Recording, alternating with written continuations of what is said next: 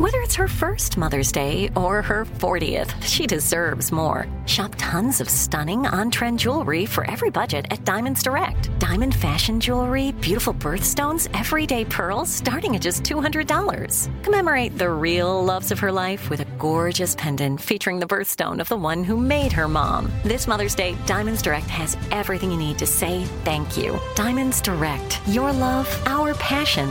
Online at diamondsdirect.com. Something that makes me crazy is when people say, well, I had this career before, but it was a waste. And that's where the perspective shift comes, that it's not a waste, that everything you've done has built you to where you are now. This is She Pivots, the podcast where we explore the inspiring pivots women have made and dig deeper into the personal reasons behind them. Join me, Emily Tish Sussman, every Wednesday on She Pivots. Listen to She Pivots on the iHeartRadio app, Apple Podcasts, or wherever you get your podcasts. The Big Take from Bloomberg News brings you what's shaping the world's economies with the smartest and best-informed business reporters around the world. We cover the stories behind what's moving money and markets, and help you understand what's happening, what it means, and why it matters every afternoon. I'm Sarah Holder. I'm Saleha Mohsin. And I'm David Gura. Listen to The Big Take on the iHeartRadio app, Apple Podcasts, or wherever you get your podcasts. Cable news is ripping us apart, dividing the nation, making it impossible to function as a society and to know what is true and what is false. The good news is that they're failing and they know it. That is why we're building something new. Be part of creating a new, better, healthier, and more trustworthy mainstream by becoming a Breaking Points premium member today at breakingpoints.com. Your hard-earned money is going to help us build for the midterms and the upcoming presidential election so we can provide unparalleled coverage of what is sure to be one of the most pivotal moments in American history. So what are you waiting for? Go to breakingpoints.com to help us out.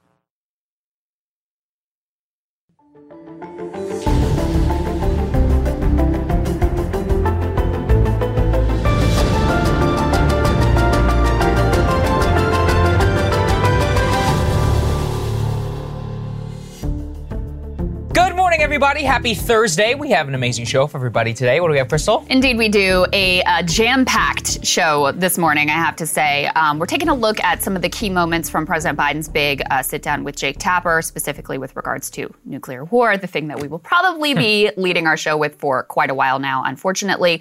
He also made some interesting comments about the possibility for a recession, I think for the first time acknowledging that there is a risk That's right. of a recession. They've really been trying to tamp down any talk of that, but I think the writing is on the wall. It's kind of undeniable at this point.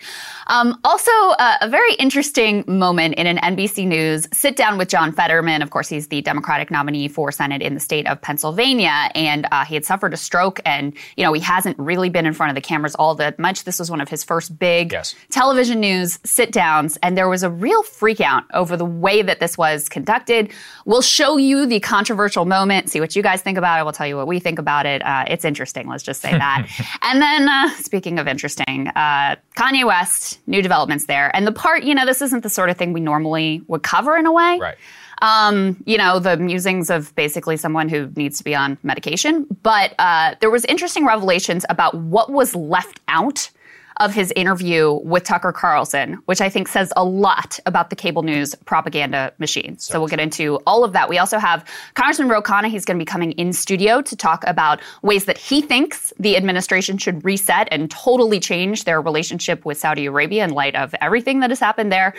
So we're going to get to that as well. But before we jump into any of that, a couple of announcements. First of all, Live show. Chicago. This weekend. It's happening. We got our tickets. We've got our hotel reservations. Yes. We've got our show plan. We've got our clips pulled that we're going to play during the show, all that stuff. And it should be a really fun one. It's going to be a little bit different than the shows we've done in the past. If you guys have been to any of those or watched what we posted from them online. So it's going to be exciting, and I'm thrilled to be able to go and do it. Yeah, we're really excited to have it. I think that people are really going to enjoy it. As we said, we learned a lot from Atlanta. So there's still a couple tickets on sale. You can go and buy them. The link is down in the description. Also, Counterpoints. So Counterpoints is going to be, you're going to be seeing quite a lot of these folks in the next couple of days. They're just so amazing to have. We should mention that. So since we had to go to Chicago, and we also have to do like this business thing on Tuesday as well, that will just, yeah.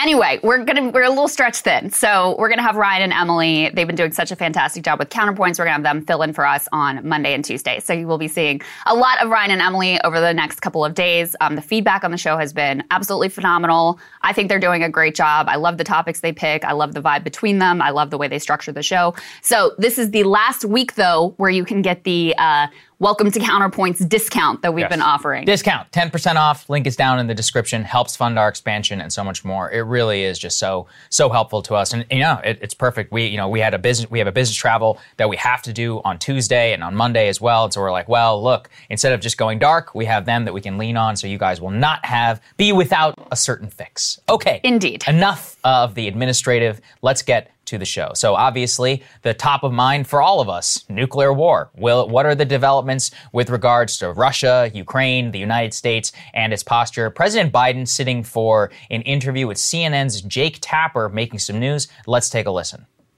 How realistic is it, do you think, that Putin would use a tactical nuclear weapon? Well, I don't think he will, but I think it's irresponsible of him to talk about it.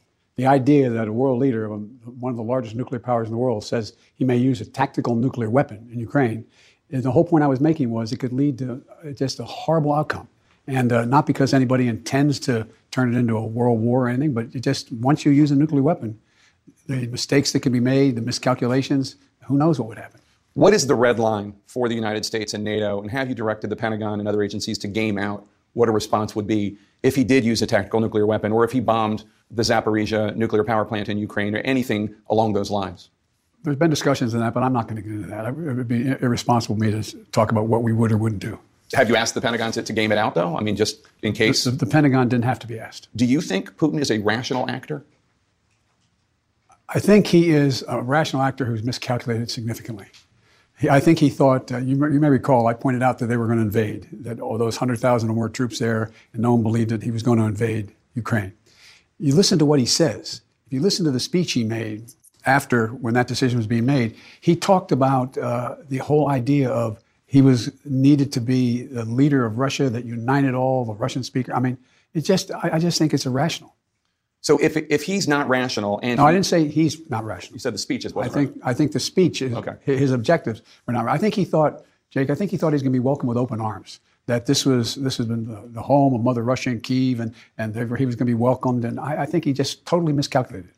Two noteworthy things out of that. One is the obvious that if there's a war game going on as to how exactly to respond. Number two, though, to me, was Biden's insight into Putin's state of mind, which is frankly probably the most important thing. Yeah, because these two men are the only ones who get to decide whether we're going to go into a nuclear war or not. And his answer is really revealing and actually shows us exactly why this is terrifying, which is, well, he's rational, but maybe he's not rational because invading was pretty irrational. And even though you can see how an irrational mind got there, it was still a pretty dumb thing to do. Yeah. And if you miscalculated once, who's to say that you won't miscalculate again? History does not tell us that people who have the hubris, autocratic power that Putin does often are like, you know what? I've learned from my mistake. Right. I'm just going to chill back and not escalate this time around. Well, I think I actually liked Biden's answer here because it gives you a peek into a sort of behind-the-scenes raging debate that's going on here in Washington. The media and a lot of elite Democrats in particular have been portraying Putin as this like stark, mad, raving lunatic type of figure who, you know, if your assumption is this is a crazy person who is wildly irrational, well, it kind of absolves you of doing anything to try to bring the situation to a close. So I appreciated that Biden clearly, when Jake Tapper said, oh, so he's irrational, he really clearly wanted to make it known that, no, I see this as a rational actor who had irrational objectives. And also, I think the key part was really miscalculated the situation. And I think there's a lot of reasons why that could be. I mean, when you are an autocrat who surrounds yourself with a bunch of yes men, then they're going to tell you what you want to hear about your military's readiness and the chances of success and the way you're going to be greeted with open arms like a hero by the Ukrainians so that you can keep your, position close to the king, as it would be. And so it sort of makes more sense to imagine that he was really dramatically misled, dramatically miscalculated, and now is backed into this corner where, when anyone is backed into a corner where they feel their life, their their power, their like all the things they care about are at risk, yeah, then people start behaving in these erratic ways. That's why there's this concept in foreign policy of gambling for resurrection. That's not because he's a crazy person. It's because he sees himself to be really backed into a corner right now. And that's a sort of situation from the beginning we've been saying you've got to try to avoid. So I appreciated that he's made it very clear. His view in that debate over whether Putin is crazy or not is no, this is a rational actor. Well, then that puts the onus on you in part to try to, predict what this rational actor might do in light of the circumstances and try to avoid World War III and a nuclear exchange. Rational and rationality are always, just very difficult concepts to grapple with. I actually think Dan Carlin has done a fantastic job of this. He has an entire series on the bomb where he calls it logical insanity. Yeah. Like the logical insanity of, war is insane. And so, firebombing of Tokyo, if I were to describe to you the exact circumstances of how 100,000 people were burned in one night, you'd be like, that's the most insane thing I ever heard. And then if I were to tell you the exact logical sequence through which the U.S. Air Force or U.S. Army Air Corps arrived at the way that they decided to carry that, you're like, of course that makes sense to me. So you have to put that in the context of the nuclear bomb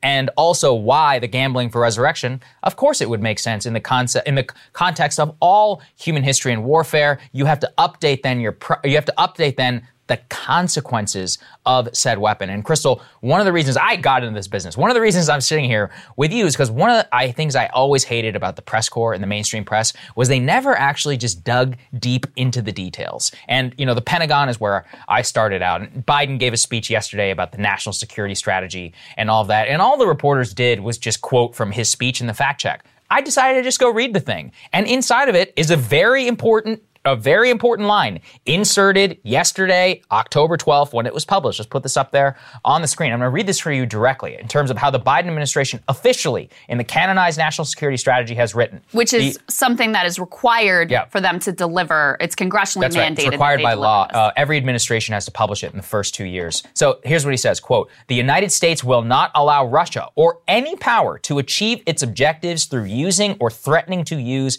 nuclear weapons." Now, the reason why I think that matters is it's spilling it out in pretty unambiguous terms that there will be a response that is very different from where we are right now. And if you combine it with some past comments, both by President Biden there and also previously about how there is no such thing as a tactical nuclear weapon, I think we can all just readily acknowledge that we are in a world war if this is going to happen. Let's go to the next part here as well. And this is a perfect illustration of the logical insanity that I was alluding to. It's a piece in War on the Rocks by Jeremy Shapiro called "We Are on a Path to Nuclear War." Put the inflammatory headline aside, and exactly what Shapiro talks about here, who, by the way, is a director of research at the European Council on Foreign Relations and a non-resident fellow at Brookings Institution, who also served in the State Department from 2009 to 2013. This guy is a member of the quote-unquote blob, like the foreign policy establishment. So for him to say something like this, I think carries more weight than, just the two of us who have always kind of been beating this drum. And exactly what he lays out here, Crystal, is a direct and rational way in which the world gets into a nuclear exchange in a very, very quick time frame. Specifically what he says, and this is where the onus is, of course, on Russia, which is Russia has laid out all kinds of red lines. They said that there would be a war if Finland and Sweden were going to be in NATO. Okay, that didn't happen. They said that there was going to be crazy response if we delivered anti-aircraft systems. That didn't happen. They keep saying and threatening the nuclear, beating the nuclear drum, and we keep basically doing it. And so what is the lesson?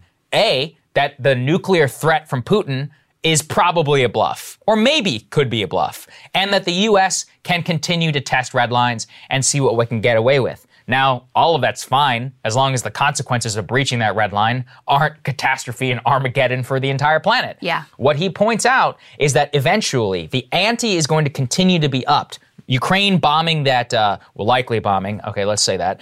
Right, Ukraine likely bombing that bridge in Crimea was supposed to be a red line for nuclear war and a territorial, they didn't respond in nuclear. So Ukraine is going to continue to test Putin's red lines. Putin is going to continue to test the West's red lines. And the West is going to continue to ignore a lot of Putin's pronouncements and give the Ukrainians everything they want. With that, we have something called path dependency, which are two things where that's just going to keep happening. And as that goes, the path to nuclear war that Shapiro lays out here becomes ever more likely because eventually somebody's red line does actually get crossed. And you can logically explain how the insane situation with nuclear exchange would then happen. I really, really encourage people to read this whole piece. I sent it to a bunch of people yesterday because not only does he explain how the seemingly insane, which is, nuclear Armageddon, could happen and could begin with two, basically rational actors, but he lays out step by step what that could look like. What the Russians would do, how we would respond, how they would respond, how we would respond, and how you end up in this, potentially world-ending exchange with each step seemingly intelligent and rational along the way. And that's what's so terrifying about this. And that's also why, I appreciate Biden seems to recognize that that's the case. When he made those comments that we talked about before, which got a lot of attention in a fundraiser where he posited that we could end up in nuclear Armageddon, which, for a president to say that is quite stark. He indicated to Jake Tapper here that was really messaging towards Putin to help him understand, because in Russia there seems to be more thought towards, we could use these tactical nuclear weapons and it might be okay. It might be okay. They probably won't respond that fiercely. We could probably get away with it without having this escalatory cycle. And so Biden is really trying to clearly send a message to Putin, that's not the way that this thing ultimately works. So you need to think again if you're considering, following the line of the Hawks and using these tactical nuclear weapons in this conflict. I'm going to read a portion of this piece by, what was his name? Jeremy Shapiro. I want to read a portion of this because it speaks exactly to what we're saying here. He says, listen, no rational or even sane leader plans to start a nuclear war. And for all of the Russian regime's risk-taking, it does not show signs of suicidal tendencies. The essence of the problem is more insidious than mere insanity. Once an escalatory cycle begins, a series of individually rational steps can add up to a world-ending absurdity. In Ukraine, both sides have publicly pledged that they cannot lose this war. They hold that doing so would threaten their very way of life and the values they hold most dear. In the Russian case particularly, a loss in Ukraine would seem to threaten regime survival and even the territorial integrity of the country. He goes on to note that what we know so far from this conflict is ever increasing escalation. So anytime one side feels like the other side has a bit of an edge, they escalate. And then guess what? The other side feels like, they're at risk now of losing the war. They escalate. That has been the history of this war to date.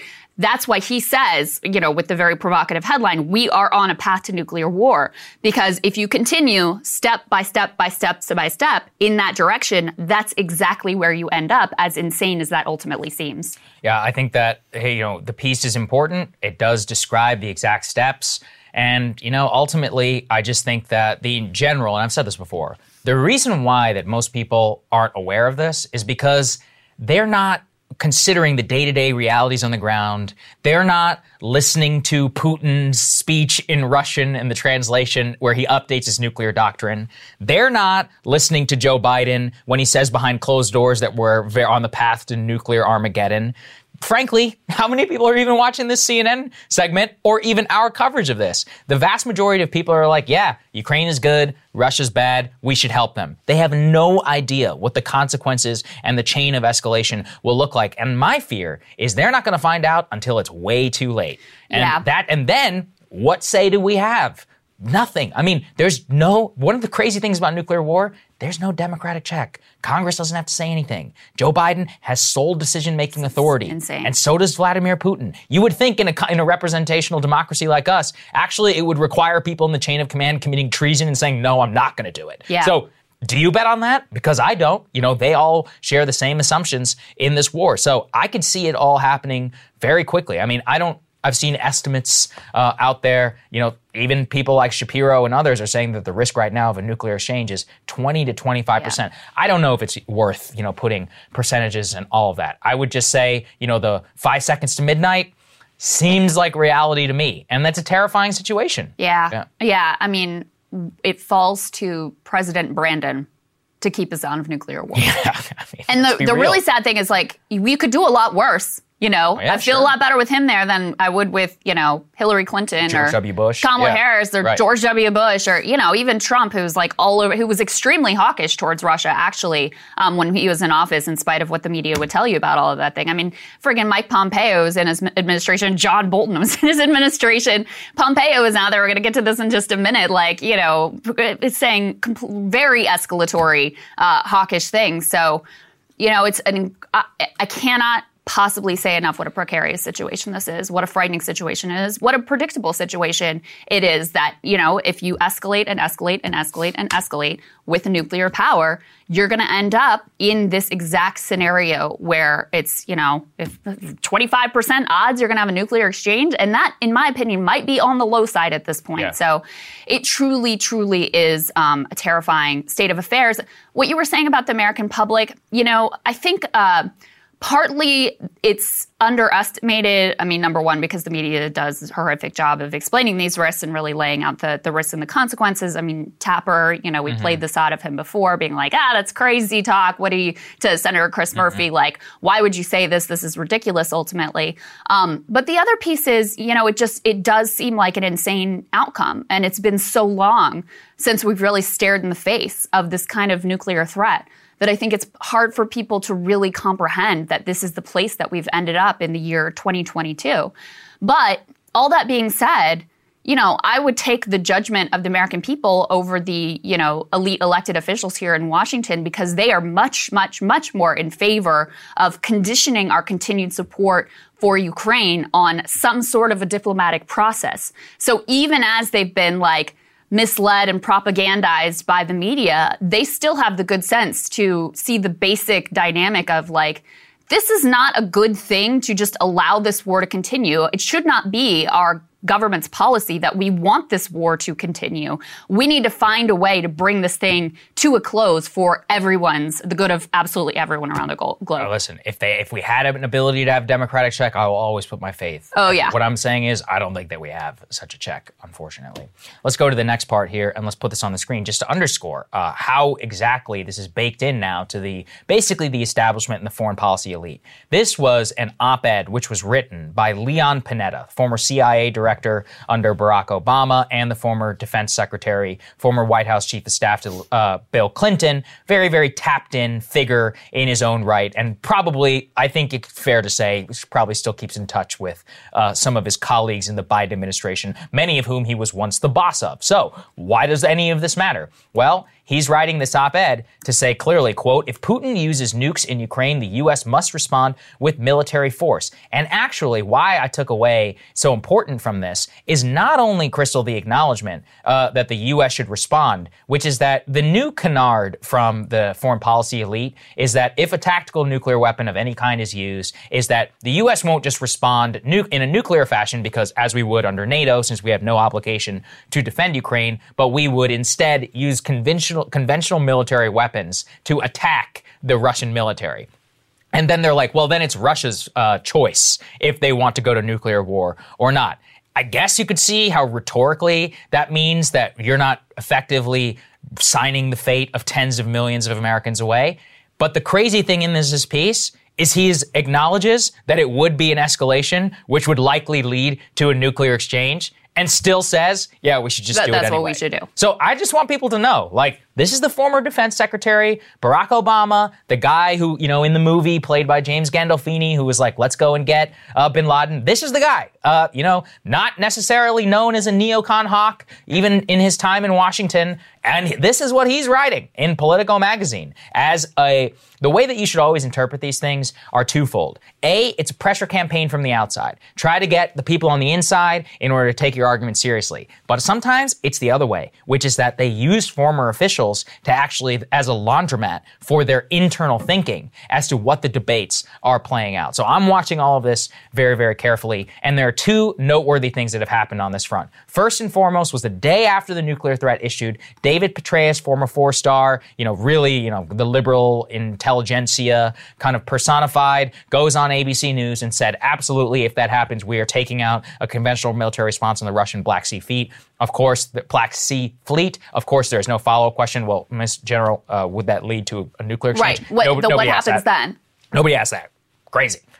Second is this piece. So now you have a former 4-star, probably the most recognized general in modern U.S. history saying this. Second, we now have a former Secretary of Defense. So I think that we should take these very seriously. On the other hand, we already showed you that clip the other day, which took tremendous courage by Admiral Mullen, who was like, no, we need to have diplomacy. We need it now. Putin and Washington needs to sit down at the table. I'm concerned about the rhetoric. So these are all, like I said, these people don't just come out of the woodwork. It's a game that is playing out in Washington in order to massage the Pentagon and shape elite opinion. Shape elite opinion. And right now, I think unambiguously the Hawks are winning, which is why I want people to know, like, if it happens, I am 99% sure that we will be in a full-blown world war with Russia, which will result in a nuclear exchange. I don't have any doubt about that at all. And that's why, having a real debate and understanding of the facts is incredibly important. I also want to underscore, this is totally bipartisan. So let's put this up there on the screen from Mike Pompeo.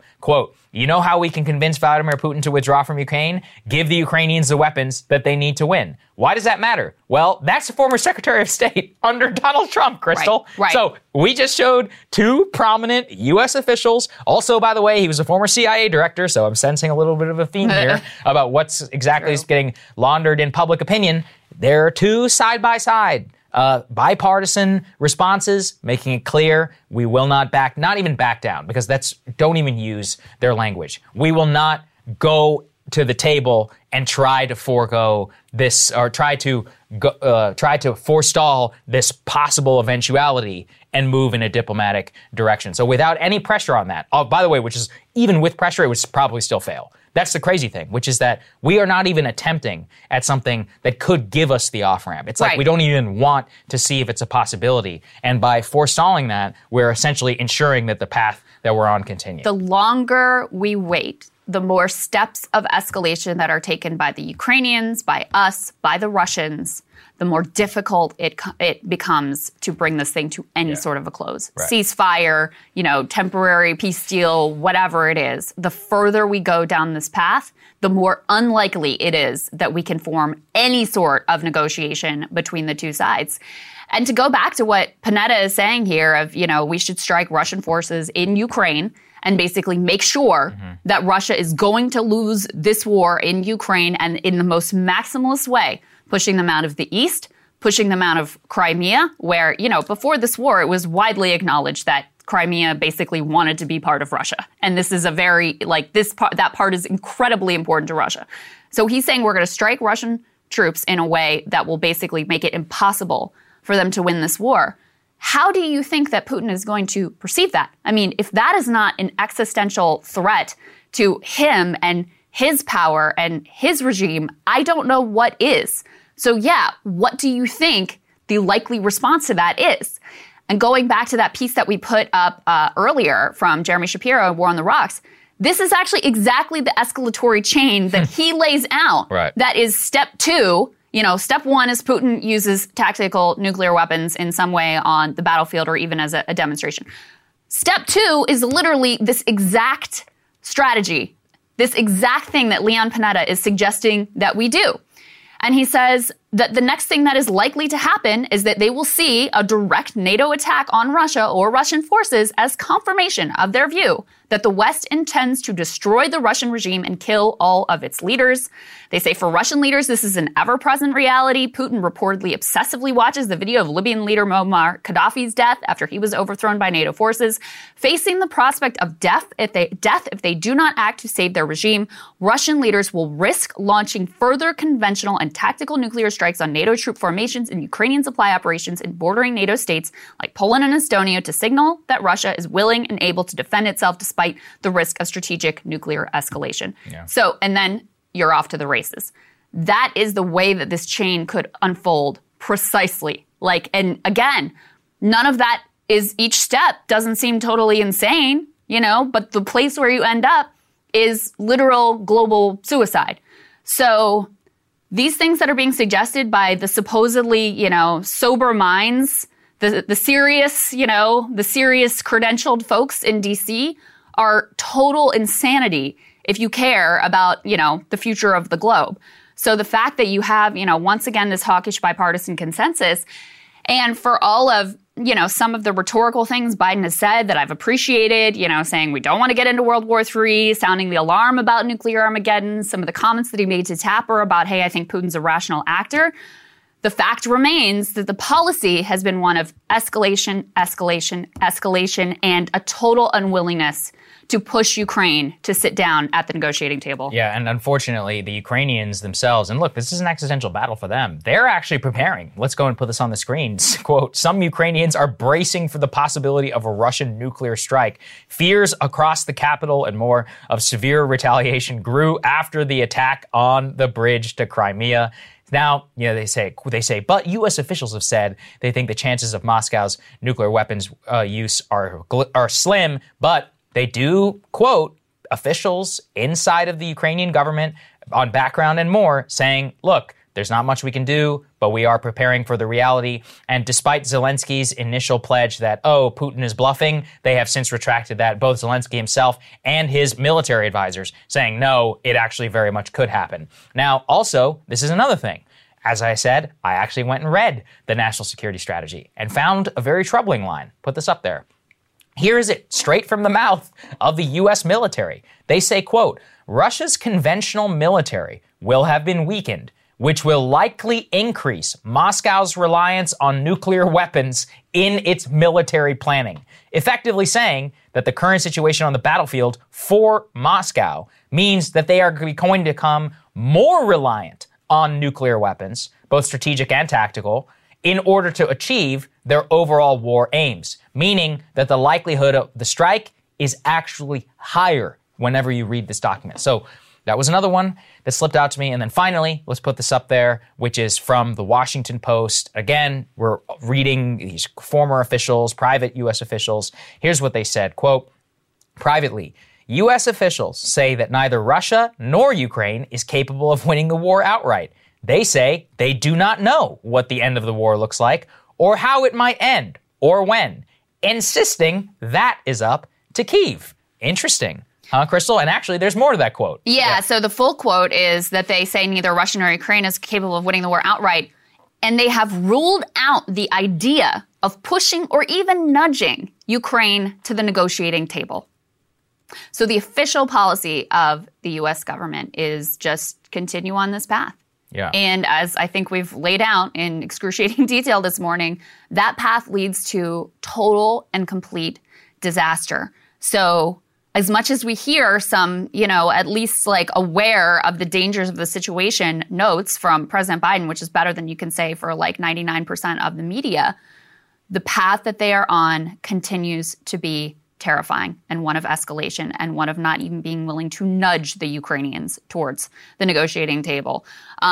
You have some other quotes in that piece that are also really interesting, troubling. They say all this adds up to a war that looks increasingly open-ended, as even those in Zelensky's inner circle most open to exploring negotiations with Russia said Putin's annexations marked a fatal blow. Quote, Putin injected the virus of infinite war with his annexation move, said a top negotiator for Zelensky and the majority leader of Ukraine's parliament in an interview. Ukraine will never accept this. That goes to the idea of what we've been saying, that the further you go along this path and the further steps of escalation, the more difficult it becomes to achieve any sort of ceasefire and end to this war. The piece about Ukrainians preparing for a potential nuclear attack, there were parts of that that really got to me because you have to remember, some of the people that they interviewed literally fled from the nuclear fallout from Chernobyl. Yeah. Like, this is a country that knows far too well what, the consequences of radiation and nuclear fallout could be. So this is like very visceral for significant parts of this population. And then they were talking about how some elementary schools have advised parents to put together an emergency pack for their little kiddos to have with them at school. One person who works in a market selling home goods said a mom came to her with a list from the school that included latex gloves, a poncho, boot covers, tissues, wet wipes, and a flashlight. As if that's going to do jack shit for you in a nuclear war. But that's where they are. Trying to hold on to any idea that, that they could ultimately get through this. And that really brought it home for me what an absolutely terrifying situation and how incredibly real this is right now. I think you're right, Crystal. I take solace in the fact that I live close enough to the Pentagon that I will be vaporized in the event of a nuclear strike. Okay, let's go ahead and move on to Ukraine. Let's go ahead and put this up there on the screen. This is developments on the Crimean bridge blast. Why does that matter? Well, the circumstances of this one, if they play out and can officially be blamed on Ukraine and the intelligence services, which is currently the leading theory, could, of course, lead to escalation, and we are paying attention to the circumstances very closely. So the Russians are claiming, the FSB says, that 5 Russians and 3 Ukrainian and Armenian citizens have been arrested. They claim the explosive device that blew up the bridge was concealed in 22 pallets of plastic film roll weighing a total of 22,700 kilos.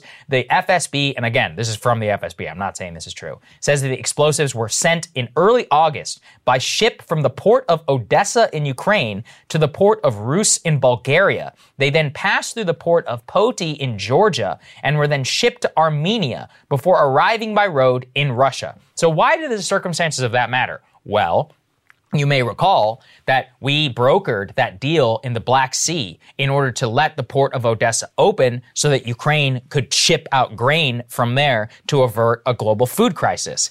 The circumstances of this, of which people are not paying close attention to, is if Ukraine did use basically the opening of that port to facilitate the transfer of explosives on their eventual way to Russia, to then drive it from the Russian side to Crimea and then blow up the truck, then that imperils the grain deal, which imperils the entire global food supply because Ukraine used to export, I think, like 1/3 or something of the developing world's grain. It's known as the breadbasket of Europe and a breadbasket of the former Soviet Union. Now, it's worth reading the full explanation. Let's go ahead and put this on the screen. Again, this is from the FSB. This is a direct translation, please. So they say the explosive device, as I said, cargo was transported to Rusa. When the shipment arrived, it was cleared by rules and the documents were switched out. Afterwards, the shipper was assigned to an Armenian LLC. The explosives were transported to Georgia. October 7th, the device was loaded into an individual's car. He drove them to a certain place where they were blown up on the Crimean bridge. They say, quote, the entire operation was controlled by an officer of the Ukrainian Ministry of Internal Affairs who introduced himself as Ivan Ivanovich, which, that seems like a little bit too obvious. Right? Anyway, he used a SIM card he had bought on the internet, registered to Sergei Erdanchenko, a resident of Ukraine, in order to coordinate this. Again, I have no idea if any of this is true. Could be complete and total BS, but that is the official narrative from the FSB. In a way, whether it's true or not, how they respond to it is what matters the most. It's true. What they think is true matters a lot. Well, what they say is true is what matters. The Ukrainians say this is a fiction, that none of this has happened. It's very strange the way the Ukrainians are handling this. On the one hand, they're taking selfies with pictures of the bridge and celebrating the attack. On the other, they're like, we didn't have anything to do with it, but maybe we did. Wink, wink. Yeah. And so, I think it's probably pretty obvious to deduce that it happened. I continue to think, Crystal, that story which came out from the New York Times, which said that the Ukrainians were behind the assassination of Daria Dugina in Moscow, was basically a plea to the military services, like, please don't blow up this bridge. They're like, don't do it. Please don't do it, because we know that you're planning something. That is a great point. Why else would they leak it months later? I really believe, and of course, also, it's not like you've seen the same celebration from U.S. officials around this bridge. No. And also, one of the red lines from the Biden administration is we're not giving Ukraine weapons that they can use to strike Crimea. And so the Russians have come out and said, nuclear weapons would not be an appropriate response to this. We didn't know that in advance. Not at all. Right. This was a dramatic provocation. Yeah. And I think, first of all, it is worth noting that, the FSB explanation of what happened with that car bomb. Right. Which we really pretty much dismissed at the time. We're like, this is what it turned out to be true. Right. So do keep that in mind when they're laying out very specifically, their official narrative of who was responsible and how this all happened. But, the other reason why the Ukrainians, while they want to sort of celebrate it, may not want to take direct credit is if this is the chain of events that actually occurred, which is one of the leading theories, in terms of like it was a truck bomb driven across this bridge, detonated specifically at the time to coincide with when the train is going across on the other side, that's a suicide attack. Yeah. So it's sort of astonishing to me that no one has noted that if this is in fact the method that they used, you're talking about the Ukrainian intelligence services using suicide bombers.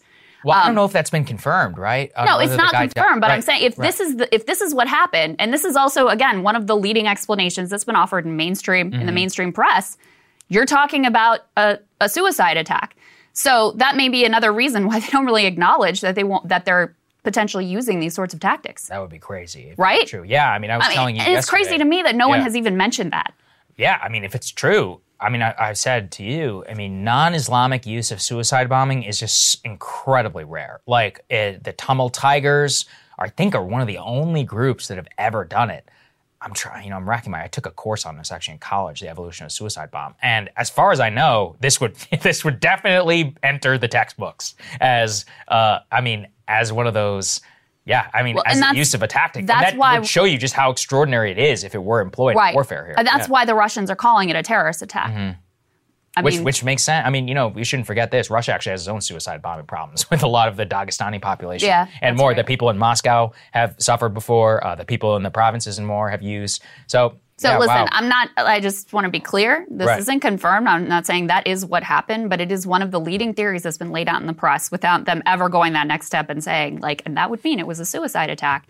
You have the Ukrainians who want to celebrate but don't really want to take credit. And then the FSB laying out what their official narrative is of what happened. And, I think your point is the most important one, Sagar, which is that in some ways it matters less what actually happened versus what the Russian government is selling to their people as the narrative of what happened here. And so, look, will it be a justification for more than the strikes we've seen on Kiev or not? We're going to see in the coming days, and we'll keep everybody apprised. Let's go to the next part here, which is also, frankly, probably even more important. Let's go and put this up there, which is that Putin says all infrastructure is now at risk after the Nord Stream hit, which, of course, he didn't do, though. So he says he condemns the gas pipeline blast as an act of terror and says that Moscow's adversaries are benefiting from the attack. Now, why does this matter? Well, look, I mean, we will never know who blew up the Nord Stream pipeline or not. There's a good enough case to basically say that everybody did it. Either the Ukrainians did it, the Russians did it, the U.S. did it, NATO did it. UK is a possibility. UK, whoever did it, somebody's benefiting. Putin says that the adversaries are benefiting. You could make that case. You could also make the case that the Russians had already shut it off, so why does it matter? Anyway, here's what they said. The attacks are an act of terror that set, quote, the most dangerous precedent, according to Putin, yesterday at a Moscow energy forum. He says it shows any critically important object of transport, energy, utility infrastructure is under threat, irrespective of where it is located or by whom it is managed. He, of course, blamed the U.S., Ukraine, and Poland, saying that they were the beneficiaries of the blast. And look, it's a very ominous comment because let's accept the possible reality that it was Russia. Well, in that world, that was a major signal to Europe. They're like, hey, this pipeline in the Baltic Sea with Norway, I can cut that off tomorrow. You're dead. You're going to freeze to death if I cut that off. I can cut off all my gas, and I can make life very miserable for you very, very quickly in the event of a real war. And now we've established the precedent, who knows who did it or not, that the Nord Stream pipeline has been targeted, so this is not an empty threat. And that's why, again, everybody is testing each other's red lines up and near the point, and we have no choice but to take it seriously. Because even if, let's say it wasn't Russia who did this, well, now their infrastructure has been hit, and if they internally believe that it wasn't them, then they're going to look at other energy infrastructure as a legitimate target in protest. Yeah. Either way, whoever's responsible, Putin's comments, how we have no choice but to take it seriously, especially given the vulnerability of the European public. Now, yes. Germany, as I understand it, has gotten about 95% of the natural gas stocks that they need. So they're actually probably going to be fine over the winter. They basically had to mortgage their entire economy to do it. They've been up their reserves. They effectively had to nuke their entire economic prospect for the next 5 years in order to make sure they don't freeze this winter, but they have survived. However, the developing world has not. Pakistan, Bangladesh, many others are going to have massive blackouts or are going to be burning coal for a decade, probably more plus, as a result of all of this. Japan also paying. Anyway, we're going to have a global recession almost as certainly as a result of what's happening. My point, though, still being that Germany is a very rich nation. There's a lot of other countries in Europe that need this gas in order to stay on. Right. And to keep the EU and NATO united, it's a very precarious situation because they're not the only ones with high energy bills, and they're not the largest economy on the continent. Germany was always going to probably be fine. It really is the smaller nations, Slovakia, Czech Republic, them that are heavily reliant on this energy bills. And they're basically all competing for, this natural gas. Putin has used before precedent very poor actions and illegal actions taken by the U.S. government to say, well, if y'all can do it, then you've set the precedent. Yes. I'm going to go ahead and do it too. Right. I mean, that was effectively his justification for invading Ukraine here in the first place was like, well, y'all did in Iraq, so I don't know why I shouldn't do it here. So him using these sorts of actions as justification for his own, illegal and terrible actions would not be unprecedented. Another thing I wanted to note is there was just a UN General Assembly vote, which I think was quite noteworthy. I don't know if you saw this, Sagar, but there has been, there have been a number of countries that have basically tried to stay unaligned in this conflict, to try to stay sort of very neutral. Pretty stunning rebuke of them, though, with this UN resolution that was passed that, is basically like condemning all of their actions in terms of Ukraine. And it passed overwhelmingly, 143-5. So they only had 5 countries who were willing to directly side with Russia. Mm-hmm. And then you had 35 abstentions of people who were like, I'm staying out of it. And I think that China and India were among those. But, he's clearly sort of lost ground in terms of the public narrative and like the global view of what's going on here. And we covered previously the way that China and India are sort of, also pushing back on the actions that the Russian regime has taken with regards to Ukraine. Yeah, that vote actually was pretty important. The Biden administration wanted only 105, which was the same number that had the resolution on Crimea. They got 40 more than they actually bargained for, which is pretty extraordinary. The 5 who voted against it were North Korea, Syria, Belarus, and Nicaragua. So some true great company to keep there for Putin. Look, I mean, it shows you how isolated he is. Even China and India not voting affirmatively in that position. And on top of the fact that he was rebuked directly by Modi and semi by the Chinese Foreign Ministry after the missile attack because of the uncertainty it has caused. All right, now let's go to one of my personal favorite mysteries of what has been happening in the last couple of days regarding Elon Musk. So, Vice News wrote a big piece 2 days ago. Let's put this up there on the screen. Headline: Elon Musk spoke to Putin before tweeting Ukraine peace plan, report. Now let's all take a lot of notice of that colon and report. That report is doing a lot of work there. So, they have a declarative headline where they say that this happened. Now, their source for this is where things get sketchy. They said that the report comes from Ian Bremer, who is not a journalist. Ian Bremer, it's hard to describe him. Pundit, international affairs explainer to the neoliberal elite. He kind of runs a global information firm where rich people pay him to figure out geopolitics and tell him the inside scoop of what's going on. All right, that's the best way. He's made himself fantastic. Washington Insider type. More like global insider. Like he's always on the phone with world leaders and all these other people, and he has a big profile on MSNBC, etc. My point is that he's not a journalist, so that's why it's a little bit sketchy, and he has been caught in the past kind of massaging the facts when trying to push a narrative in a certain direction in order to fit his worldview. Anyway, so all of this goes back to Ian Bremer. Now, Ian Bremer apparently wrote in an email to his subscribers, his paywalled subscribers, that Musk had told him that Putin was prepared to negotiate, but only if Crimea remained Russian, if Ukraine accepted a form of neutrality, if Ukraine accepted the Russian annexation. According to Bremer, Musk had said that Putin had told him these goals, that they accomplished no matter what. Now, what's weird, though, is that Bremer claimed that conversation with Musk had happened 2 weeks before. So way before the Twitter poll. So allegedly, in Bremer's timeline, Musk has spoken to Putin in some undetermined period of time, 2 or 3 weeks ago, then decides to just tweet this out of the blue.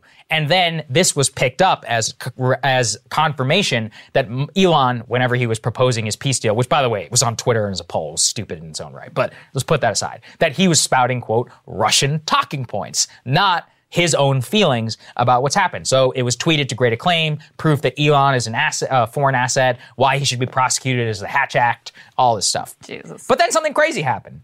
Elon denied it. Let's put this on the screen. So he comes out. Someone said, Elon, is this true? He says, no, it's not. I have spoken to Putin only once. That was 18 months ago. The subject matter was space. Now that's where things got really interesting because, I mean, you tell me what you think, Crystal. It's possible Elon is just straight up lying, that he did speak to Putin or not. I personally, though, find it very hard to believe, given the fact that if it had happened, I have almost zero doubt that the NSA would have leaked that at the time. Remember Michael Flynn, whenever they were monitoring his communications with a national security advisor or with the Russian ambassador? Yeah. Mm-hmm. I just have to believe, and maybe I'm naive, but the intelligence services are monitoring every phone call that the Kremlin takes from basically the entire world and specifically the West. Yeah. And if it were to involve the world's richest man, I think that phone call, especially if he denied it, was going to be leaked by the intelligence services. I don't personally see a world where you could lie about that and get away with it. Anyway, then what happened is Ian Bremmer now is sticking by his story, but he's massaging facts a little bit. Let's put this on the screen. He says, Elon told me he had spoken with Putin and that the Kremlin talked directly about Ukraine. He also said that he knew what the Kremlin's red lines were. I've been writing my weekly newsletter on geopolitics for 24 years. I write honestly without fear or favor. This week's update was no different. I've long admired Musk as a unique and world-changing entrepreneur, which I've said publicly, he's not a geopolitics expert. Also, and I think Musk replied to that. Musk replied and said, nobody should trust Bremmer.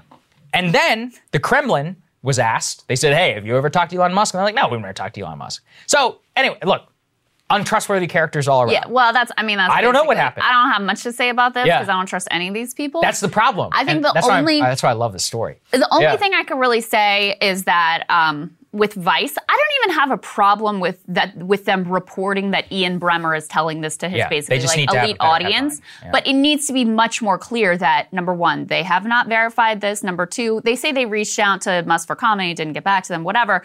But like, you should be leading with the fact that this is a wholly unconfirmed report authored by one dude. Right. But I don't actually have a problem with them reporting it because it is important to know what elite audiences are being told and sort of shaping their understanding of the unfolding of events. So that's basically the only thing I can say conclusively about this because, I don't trust I don't trust Kremlin, I don't trust Musk, I don't trust Bremmer, so who knows? This is why journalism is very important. Notice right before this, when I was describing the FSB, what did I keep saying? I was like, look, this is what the FSB says. I'm not claiming this. They have a narrative. These are untrustworthy folks. Yes. And here's the other side. There was none of that. They wanted the sensationalist headline to send everybody into a tizzy. Which they did. But, the thing is that it still would have landed as because you have a lot of people who, they see Musk as a sort of like partisan figure and they see him as a sort of light. So they would have assumed that it was true anyway. But you got to lead with the fact that this is a wholly unconfirmed report and soft pedal this a little bit more, whereas they were really trying to go for like the clickbaity, most sensationalist, most maximalist headline. If you want to run that headline, you have to get confirmation from Elon Musk. You have to. You cannot say spoke to Vladimir Putin. You cannot say that. Otherwise, I think that it's enough to just say report you on the end. You have to say Ian Bremmer claims Musk spoke to Putin. Yeah. That's what you have. That has to be the headline. Or report, geopolitical analyst claims Musk said X. You can't just run it without confirmation or at the very least without comment. It's outrageous. It's a he said. That's what it is. And you've got to portray it as such. And so look, we don't know. I mean, personally, here's what I think happened. I think either Musk lied to Ian Bremmer or Ian Bremmer misunderstood, and I think all of this probably happened in some weird off-the-record background conversation and then eventually got lost in translation to the public, causing embarrassment for both men. Personally, that's my takeaway, but it is a sad Musk is an odd communicator, so you could kind of imagine how, he was misunderstood or Bremmer heard what he wanted to hear or something like that. Yeah, you ever listen to him on Joe Rogan? It's like, it takes like 12 seconds. I listen at 3.5 speed, and I'm like, man, this guy's pausing a lot. So I'm like, I can't even imagine what it would be at normal. Anyway, so that's the takeaway from something that you may have heard. Whether it's true or not, we're no clue, but it is a commentary on the press. Anybody's guess. So let's get to another noteworthy part of that Biden sit-down with Jake Tapper, where he was asked about the possibility of a recession. Let's take a listen to what he had to say. The economy remains top of mind for voters. J.P. Morgan Chase CEO said the U.S. is likely to enter a recession in the next 9 months. Bank of America says the U.S. could start losing 175,000 jobs a month. Gas prices are on the rise again. Should the American people prepare for a recession? No. Look, they've been saying this now every 6 months they say this. Every 6 months, they look down the next 6 months and see what's going to happen. It hadn't happened yet. It hadn't. There's no guarantee that they're going to be. I don't think there will be a recession. If it is, it'll be a very slight recession. That is, we'll move down slightly. Look, think about what's happened. We have done more. We're in a better position than any other major country in the world, economically and politically. So, slight recession. Noteworthy there that he even acknowledges it's a possibility. Yeah. And to my knowledge, that's the first time that they've even admitted that we could be heading for a recession. Now, he's actually not wrong that we're better positioned than a lot of countries around the world. It's just a dire statement on how poorly positioned a lot of countries around the world ultimately are. And that's being our own domestic fragility and likelihood of falling into a slight or deep recession is obviously being fueled and exacerbated by the Fed's policies. And that is also exacerbating, fueling that possibility for countries around the world. Sagar, there are also new inflation numbers out this morning that do not paint a pretty picture either. That's right. So just came out while we were filming the show. Inflation rose to 8.2% in the last year. That is down from the 40-year high of 9.1% in June, but obviously still too high. In September alone, core inflation rose by 0.4%, which is up from 0.1% in August. Food and rent prices are continuing to climb, even though gas has come down somewhat. So, what are the things that are driving inflation? Number one, rent. Number two, food. Number three, health insurance. Health insurance is actually up 20. I just got a letter in the mail, Crystal. My health insurance will be going up by 120%. Open enrollment period coming up. I got that letter too. What a beautiful system. We actually 120% increase. We should actually cover those increases specifically because it is really out of control. So health insurance is up 28% in the last year. Thank you, Obamacare. Rent is up 7.2% in the past year, the largest increase since 1982. Wow. Groceries are up 13% in the last year, with flour, turkey, and butter up the most ever in their entire history. So I guess we'll get to do that fun. Actually, we literally did it last year. I remember how expensive will your Thanksgiving dinner? It's like, wait, turns out it got worse. I can't believe it. Well, and this is obviously important in terms of what it means for individual consumers and families trying to make their budgets balance at the end of the month. It's only getting increasingly more and more difficult. It also matters a lot in terms of what the Fed is going to do because they're going to look at these numbers and they're going to say, so it already was basically set in stone that they're going to lift rates again by 0.75 points. That is an extraordinary hike. I think it'll be the fourth time that they've lifted them by 0.75 points. And then the reporting is after that, they were going to have a debate about what they were going to do next, whether they were going to, sort of dial it back, maybe do 0.5 percentage point increase next time around. When you see numbers like this, which outside of, I believe, food and energy is like the highest inflation that we've seen in decades, is not good indicators of how things are going, that is going to keep them down this incredibly hawkish path of austerity, which is designed to, quote unquote, tighten the labor market. What does that mean? Spike unemployment, crush wages, make it a lot more difficult for workers who are trying to organize or just trying to, live and go about their business. So this all makes it that much more likely that we are going to enter into not a slight recession, as the president soft pedals there, but into a, real severe and painful recession for a lot of people. We also had pulled before, there are a lot of signs of just how precarious the American public is financially right now.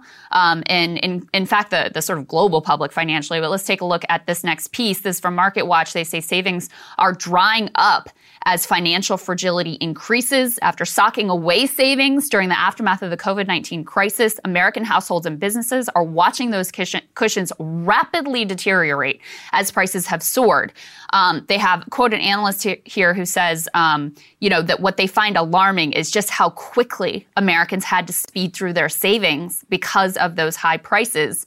This is all according to the latest rating of S&P Global Ratings Financial Fragility Indicator rose rapidly during the second quarter this year, fastest pace of deterioration since the financial crisis of 2008, and before that, the dot-com crash back in 2001. So to summarize here, people benefited from the pandemic programs. They actually were effective in helping to cushion the blow of, the economy shutdowns and the loss of jobs and all that was going on then. Plus, people were at home. They just weren't out spending as much money. Now that, that has ended and all those programs have been pulled, And then you also have inflation stretching budgets and wages not even coming close to keeping up with inflation. You have people burning through their savings like crazy. All of those bank accounts ultimately being drained at the fastest pace of deterioration since the financial crisis of 2008. And not a pretty picture. A fun warning for the IMF. Put this up there. I just love this headline. The worst is yet to come from the IMF. Cool. Thanks, in IMF. Its growth outlook for the 2023 interest rate increases will spur a harsh global recession, is what they say. They say, quote, we are headed for stormy waters in the World Economic Outlook published by the top officials at the IMF. Yeah. So, look, I mean, the crazy thing about these is that in many ways they're feedback loops, which is markets will drop on as a result of the predictions. Right. And so it's, it all just spurs together. And then something else we've also been tracking very closely, Crystal, U.S. mortgages are now at a fresh 16-year high. Put this up there. Wow. 6.81%, making it nearly impossible to finance a new house. It's just crazy. The refinancing applications are down to a 22-year low. Wow. Meaning that if you own a home and you're paying a mortgage, you ain't moving anytime soon. Because to sell your house, you'd be a fool. And to give up and get a new mortgage, you would also be a fool. Yeah, you'd have to be crazy to sell your house if you have, a low interest rate, which they were low. They were extremely low not so long ago. If you had that locked in, and then to move, I mean, you would have to buy a house that's like so much less than the house that you're already in to be able to afford it. These rates, it's hard to overstate how much the increase in mortgage rates makes housing wildly unaffordable for most people. And so you mentioned the inflation numbers, rent prices going up. I mean, this is also directly tied into this because if you have people, being pushed down and being able to buy homes and being able to afford homes, well, then you have a larger renter population and that increases rent prices. So it is like bad for everybody all the way around, unless you're someone who has, millions in cash and can go snap something up without having to get a mortgage or permanent capital. I think we covered how these home builders are making deals, selling their new houses at like cut rates, 15, 20% off to these large Wall Street firms, so that they'll be able to in a position to like make a bunch of money on the other side of this thing. But for literally everyone else is getting screwed here, and it's no accident that. The numbers just on the political front, and we're going to transition to another political story here in a minute with Fetterman. The CNN's most recent poll has only 22% of Americans rating economic conditions in the country as good. 41% say the conditions are poor. 37% say they're very poor. Half of Americans say Biden's policies have served to worsen economic conditions. 26% say they have improved conditions. 24% say they've had no effect. And that's actually a little bit of an improvement for Biden from a poll taken back in April and May, when only 19% thought that Biden's economics policies were helping, and 55% said they were worsening conditions. So I guess some of the things that he has done have at least made an impression. Probably mostly of the movement, I would guess, is with Democrats who have been happier with him lately. But, in terms of the political landscape and where things are headed for the fall, this is a pretty dire portrait of the reality for Americans and how they're feeling and where things are ultimately headed. Yeah, absolutely correct. Okay, let's get to this little controversy involving John Fetterman, who, of course, is the Democratic nominee for the Senate in Pennsylvania. This is a key race. He's up against Dr. Oz as the Republican. And Fetterman's still in the average of polls. Let's actually go ahead and put the second piece up here on the screen. The D2, guys. D2. Yeah. He actually does still hold about a 6-point lead here. But he used to have a wider lead. Most of the analysts believe that, things were likely to narrow anyway. And also, Oz has really been hitting him with a lot of ads on crime that seem to be having an effect.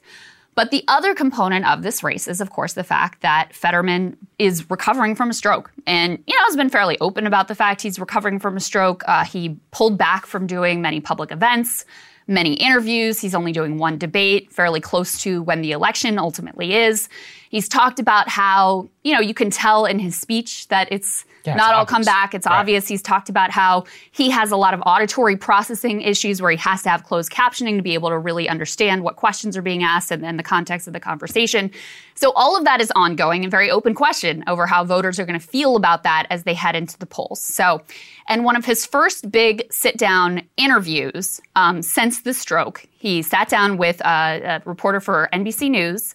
And there was this one part of it, of something she said about what her interactions were like with John Fetterman that has proved to be very controversial. Let's take a listen to that. We had a monitor set up so that he could read my questions because he still has lingering auditory processing issues as a result of the stroke, which means he has a hard time understanding what he's hearing. Now, once he reads the question, he's able to understand. You'll hear he also still has some problems, some challenges with speech. And I'll say, Katie, that just in some of the small talk prior to the interview, before the closed captioning was up and running, it did seem that he had a hard time understanding our conversation. Okay, so this was seized on by some right-wing outlets and by the Republican Party. They clipped on that part and were sharing this. And this provoked a huge, huge outcry saying basically it was inappropriate. At her. At the reporter. Yeah. It was inappropriate for her to say this, that it was ableist, et cetera. And I'll tell you my opinion, then I want to hear from you because I know you had a strong reaction to this as well. Very strong. I didn't honestly understand the freak out in either direction. I am not a person who thinks that it should be off limits to talk about people's health, cognitive abilities. I mean, we've talked about this a lot with President Biden, Feinstein, Trump, with Feinstein, all these people. They are auditioning to be public servants. I think it is completely on the table to have this discussion. I didn't think it was inappropriate what she said at all. I also didn't see it as this great gotcha that the right sort of wanted to portray it as, because he has said very clearly, I need the closed captioning. I have trouble, with auditory processing. You can see if you watch the interview, he's clearly capable of understanding what's being asked and formulating cogent responses. He just needs the closed captioning. So I was he said he needs the closed captioning. You're saying he needs the closed captioning. That's perfectly consistent with how he's portrayed things. So I think if we had locked it in there, I would completely agree. Yeah. It's the outrage at her, which is driving me insane. Because the smear campaign, which has been directed at that interviewer, Dasha Burns, is outrageous. They are attacking her as some anti-disability, ableist, activist. Did she say anything about you shouldn't vote for the guy because he needed closed captionings? Is that what she said? No. She reported the truth, which is he seems to have trouble understanding what I'm saying without closed captioning. That's up to you in order to consider that. By the way, I actually do think it's a huge problem. You could say otherwise because he is not forthright about his medical condition. No, I don't agree with that at all. Well, Crystal, he's only saying that he has trouble with auditory processing. He refuses to say whether he has problem with his cognition and will not release his medical records. He's said very clearly. Yeah. I mean, he's released things from his doctor that have said, and you can tell from the interview, he doesn't have any problem with cognitively responding to it.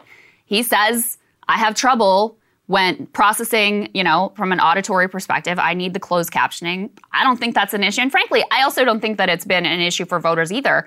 He has been upfront about that. So that's why when I look at this, I'm what's the gotcha? She's saying he needs the closed captioning. He's saying I need the closed captioning. I actually appreciate that he's been candid about that and hasn't been trying to hide that he is in the process of recovering. Well, I just disagree because he refuses to release his most updated medical records. And the fact is that he could have had cognition problems and we have no idea. Until a medical doctor says it. He's submitting himself to interviews so we can see that he doesn't have cognition problems. We don't. I mean, whenever he's replacing words and can't place things correctly. You also have to be you also have to be even-handed here. I mean, he just sat for a big editorial interview with the Philadelphia Inquirer that Dr. Oz is unwilling to do. Mm-hmm. So he's actually subjecting himself to more public scrutiny than Dr. Oz is in terms of what his views are and how he would handle these things. So the freak out about he needs to be more transparent. No, to me, he's sitting for these interviews. This is not the only one that he did. He's done a bunch of them. He has submitted himself to much more mainstream sort of press inquiry and transparency than ultimately Dr. Oz has. So I think that's a very unfair characterization. I'm not going to say that Oz shouldn't do the interview. What I'm saying is that you can't rule out cognition problems unless a doctor says so. He refuses to release his medical records that say it to the otherwise. This is one of 100 jobs in the world. It's a tremendously important job. And frankly, saying that a guy who has very obvious brain damage, and that's literally what this is, you can ask Dr. Sanjay Gupta, who did a whole segment on this, that's a real issue. I mean, this is a very important job. It requires a lot of stress. Yeah, but again, I actually think it's more important to know what your stances are on issues and how you would vote. And that's what Oz has shielded himself from having to answer any real hard questions on, because he knows that the piece on abortion in particular is very uncomfortable. So like the outrage about Fetterman, who is out here subjecting himself to public scrutiny, in a very transparent manner, seems completely out of step with the treatment of Dr. Oz, who's allowed to not sit for these interviews, not subject himself to press inquiry, and gets a pass. I just don't agree with that. I'm not going to give Dr. Oz a pass either. Yeah. He should sit down for an interview. Well, and he's not doing it because he's also scared of his position on abortion. Let's be very Yeah, that's obviously what's happening here. Yeah. Here's the other thing, and I think we probably disagree on the politics of this as well. The polls have tightened in this race, something that we expected would happen all along. It's Pennsylvania. No candidate was going to win this state by 10 points. Right. That was just never going to be realistic. But I don't think it's the stroke recovery thing that's been an issue for him. I honestly don't think that voters care that much about this stuff. I mean, we saw this with Biden as well. They took a look at this guy. They're clearly he's slowing down. But you know what? I still prefer him over Donald Trump ultimately. I honestly think it's been the ads hitting him on being, quote unquote, soft on crime that has been much more effective. So I'm not sure it's even a smart strategy. In fact, I don't think it is a smart strategy for Republicans to really hone in on this component as their main line of attack against Fetterman versus, some of the things that they've gotten traction with on crime. That I agree. I mean, look at the data. How many ads are they running about his brain damage? None. How many ads are they running about crime? All of them. So I'm only looking at this in the vacuum of the people who are basically trying to smear this poor woman for just doing her job. I would have appreciated seeing this for Dianne Feinstein, for Strom Thurmond. This is the problem, which is that we have these, quote, norms where we're supposed to just bow to whoever these quote unquote disability activists are and not actually and accurately describe people's mental. If you want to vote for him, be my guest. Me personally, I already had hangups about Fetterman, so I'm already biased, right? Right. I'm trying to put myself in a position. Somebody who I really liked and had brain damage. Honestly, I don't think I would vote for them. To me, what his positions are on, healthcare, drug prices, marijuana legalization. There's a million things that he supports, which are much more in step with my views.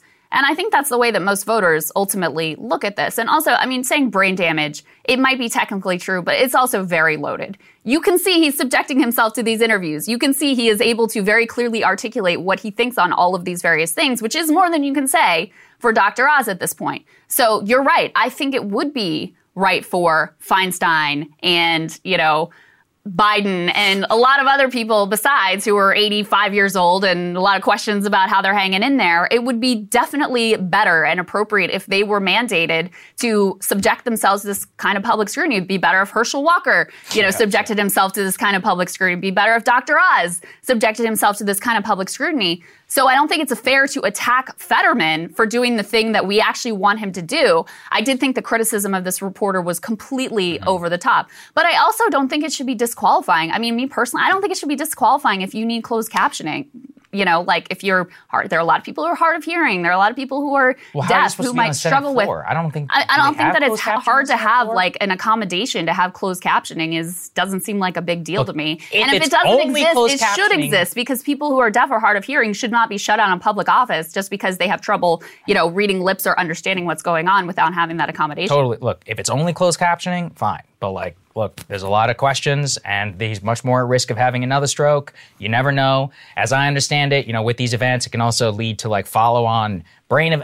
All I'm saying is you can't rule out the cognition, and I think that's a problem. But again, he is subjecting himself to more scrutiny and more transparency about what he actually thinks and his ability to perform than anyone else. So, yeah, voters ultimately, they get to decide what they think about it. But I think he should be applauded for actually subjecting. He could have not done this interview very easily and would have gotten it. No one could have even really said much about it since Oz is not subjecting himself to these interviews either. He could have just stayed quiet. He could have tried to hide the reality of, how his stroke recovery is proceeding. So I think he deserves to be applauded for having this level of transparency. I'm glad he sat down for the interview. I actually do wonder, I'm curious what you think, whether it was the pressure for him not wanting to debate and not having done interviews in the past as to why he did it in the first place. I wonder whether he wanted to show strength in his ability, or whether he felt compelled to do this or whether he wanted to do this. I think they've decided as a political strategy that the best thing to do is just be upfront. Yeah. And I think that they're correct about that because if he was in hiding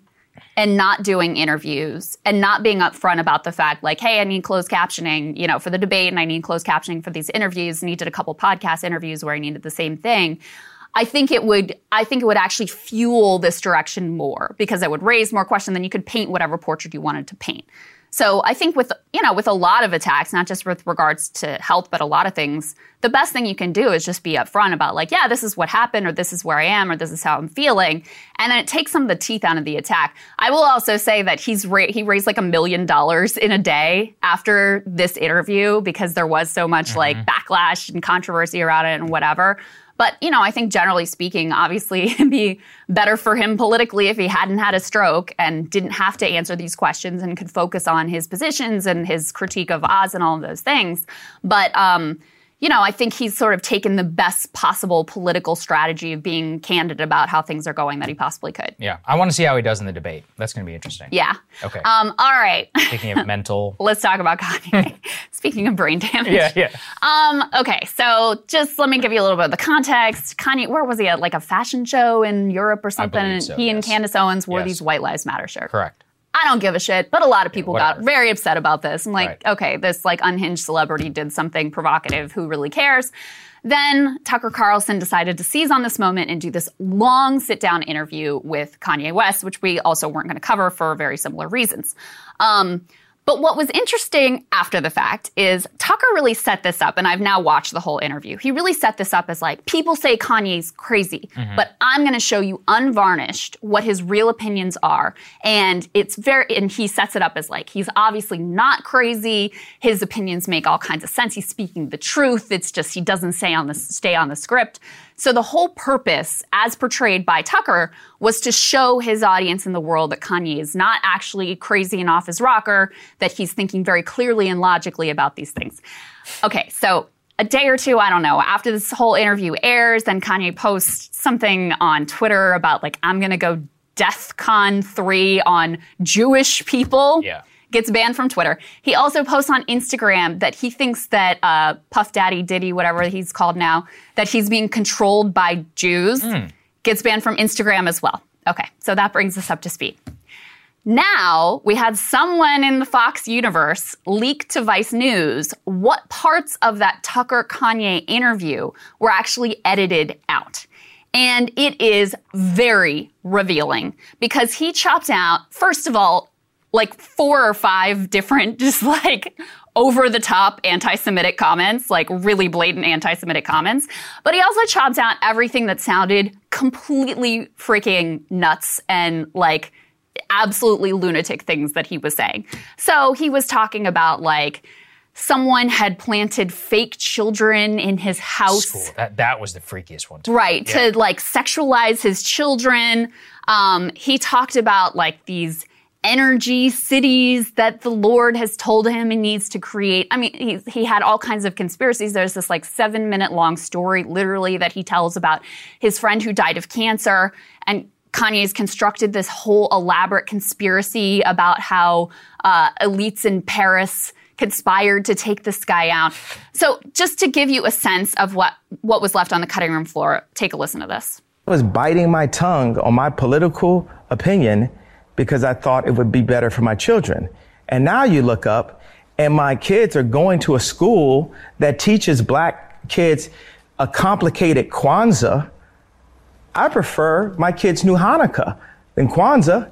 At least it will come with some financial engineering. Think about us judging each other on how white we could talk would be like, a Jewish person judging another Jewish person on how good they danced or something. I mean, that's probably like a bad example when people are going to get mad at that shit. But another thing that they do that I probably want to edit that out in front of that like that. Okay, so, I was talking to Ice Cube today, and we got really beat up in 2020 for saying we need to approach things a different way and not just be trauma drunk. Right. Which is a term that God just hit me with in the past couple of days. We are no longer trauma drunk. We are no longer trauma drunk, and we're no longer trauma bonding, and we're no longer woke in the sense of what woke is, because woke is just complaining about racism, but not doing anything about it. So what we're going to do about it is say, hey, you know what? Y'all not going to send nobody at me based on my opinion. You asked the question before. It drove me crazy to not be able to say that I like Trump. Planned Parenthood was made by Margaret Sanger, a known eugenics with the KKK, to control the Jew population. When I say Jew, I mean the 12 lost tribes of Judah, the blood of Christ, who the people known as the race black. So what also, okay, another thing that's funny, and actually none of this is funny, but another thing that's interesting is Kanye said at some point that he was vaccinated. That really? Also got cut. Really? Yeah, and he said this thing about, what was interesting to me was the way they cut. So like the Margaret Sanger thing he says there. They left that part in. So they left in the part of the interview where he's like, Margaret Sanger, founder of Planned Parenthood, known eugenicist, founded with the KKK. And then they cut out that whole to control the Jew. And by the Jew, I mean whatever he went on to say. So they were very selective in the way that they cut out anything that was, the financial engineering thing with regard to Hanukkah. Super. Right. And then he also says this thing that made it into the interview where he says that Trump was the first black president and he's going to be the first Latino president. And then in the interview, they leave out the part after that where he says, because I get along with them better than some other businessmen, I'm going to leave it unnamed who they are. Obviously, another reference to Jewish people. All of that, and also, like I said, the craziest anecdotes about, this conspiracy he imagined with regards to his kids and with his friend and all the energy cities, all of that left down. And so, listen, I think my reaction is a little bit different than other people. Personally, there's a lot of they need to protect him and they shouldn't be airing interviews with him whatsoever. I sort of feel like, listen, this is a grown-ass man who has made an affirmative decision that he does not want to be on his medication and who has made an affirmative decision he wants to be in the public eye. But if you're going to do that interview, you can't cut and paste it and try to massage it to make it into the thing you want it to be. The whole purpose of this interview was set up by Tucker was to show how he's not crazy, and then you cut the craziest shit out of the interview. Blatant propaganda. That's the problem with the cable news interview style, too. Just the cutting and the pasting and the way it's done. It's like you can basically weave whatever you want. By the way, we've never edited an interview here once. Yeah. I think maybe unless somebody not even misspoke, but lost their train of thought and said, can I answer that question again? Yes. Okay, sure. Yes. But yeah, so, listen, there is a time and a place for a formal sit-down, edited interview. Yes. There are different ways that you can do interviews. Most of cable news is actually just live. And there's no edits. It's live. It happens. Whatever happens, happens. There are formal sit-downs. The Jake Tapper Biden interview was a formal sit-down. I'm sure there were parts that were edited out. Yeah, they were edited, yeah. There is a journalistically sound way to do that, and there is a journalistically fraudulent way to do that. The sound way is, if you have some topic that's off topic that you just don't think is relevant, you cut the whole thing out. But it's not. Imagine if in that Fetterman interview, for example, NBC News had cut out the places where he struggled for his words. Yeah, that'd be outrageous. That way, and selectively edited it that way so that they could say, judge for yourself that he's doing great after his stroke. That would be completely fraudulent. And that's effectively what Tucker did here with Kanye, was cut out all of the craziest parts to present a fraudulent image of how this man is actually doing. And it didn't even work because the clips ended up leaked. We're still right. Well, and the interview itself was still pretty out there. But it was a little bit more in the rails and didn't contain some of the most blatantly anti-Semitic comments that he made during the interview. My takeaway is don't try and make any of these people your political heroes whenever they're literally all off their rocker. It's this is look, he's mentally ill. I feel really bad. The stuff that he's saying, he sounds like Bobby Fischer did in his later days. That actually reminded me of that. Bobby Fischer also, was the genius, the chess prodigy, and all that. He lost his damn mind. He also was deeply for some reason, mental illness and anti-Semitism and that specific brand go hand in hand. Well, it's the conspiracy mindset. Yeah. And that's the thing is Kanye obviously thinks he's very special. He thinks he's world unique. And the reality is, I've known people who are suffering from very similar mental illnesses, and it's not unique. I mean, everything he's doing here is classic behavior, including the unwillingness to take the meds, by the way, because he feels like this way that he is in the world is what makes him genius and special. And he doesn't want anything that's going to tamp that down, which is why I guess I have less of a reaction of like, oh, we have to protect him. You shouldn't air the interview at all. No, he's a grown man. He has decided he doesn't want to be on the meds. And there, are consequences for that, and even consequences with regards to what his relationship with his kids are and what Kim's going to be willing to tolerate in terms of having him around the children. Those are things that he has chosen for himself. So, but if you're going to show the whole ugly picture, you got to show the whole ugly picture. The follow-up to this is he had, I guess, recorded a podcast interview also with LeBron James's. Yeah, and they decided just not to and they air just it. decided to pull the whole thing. I think that's stupid. And they should air it. Yeah. I either think you should pull the whole thing or show the whole thing. Right. I don't think you should selectively edit out the parts that you don't like. You've got to, you got to be transparent with all this. I agree with that completely. Crystal, what are you taking a look at? This morning, I have an absolutely made-in-a-lab perfect story to share with you. It's a tale of money, culture war, and extreme political brain rot. So let's just jump right in, shall we? This is from the Wall Street Journal. Here's their headline: How a New Anti-Woke Bank Stumbled. Glorify CEO Toby Neugebauer won over A-list investors to build a bank for people who consider Wall Street too liberal. Within months, it was nearly bankrupt. So here's what happened. Apparently, a group of right-wing billionaires gave money to this Toby fellow to start a bank designed to own the libs. Now, I know that sounds ridiculous, but that was literally the idea. Neugebauer himself, he's a private equity rich guy who plowed in $10 million of his own money.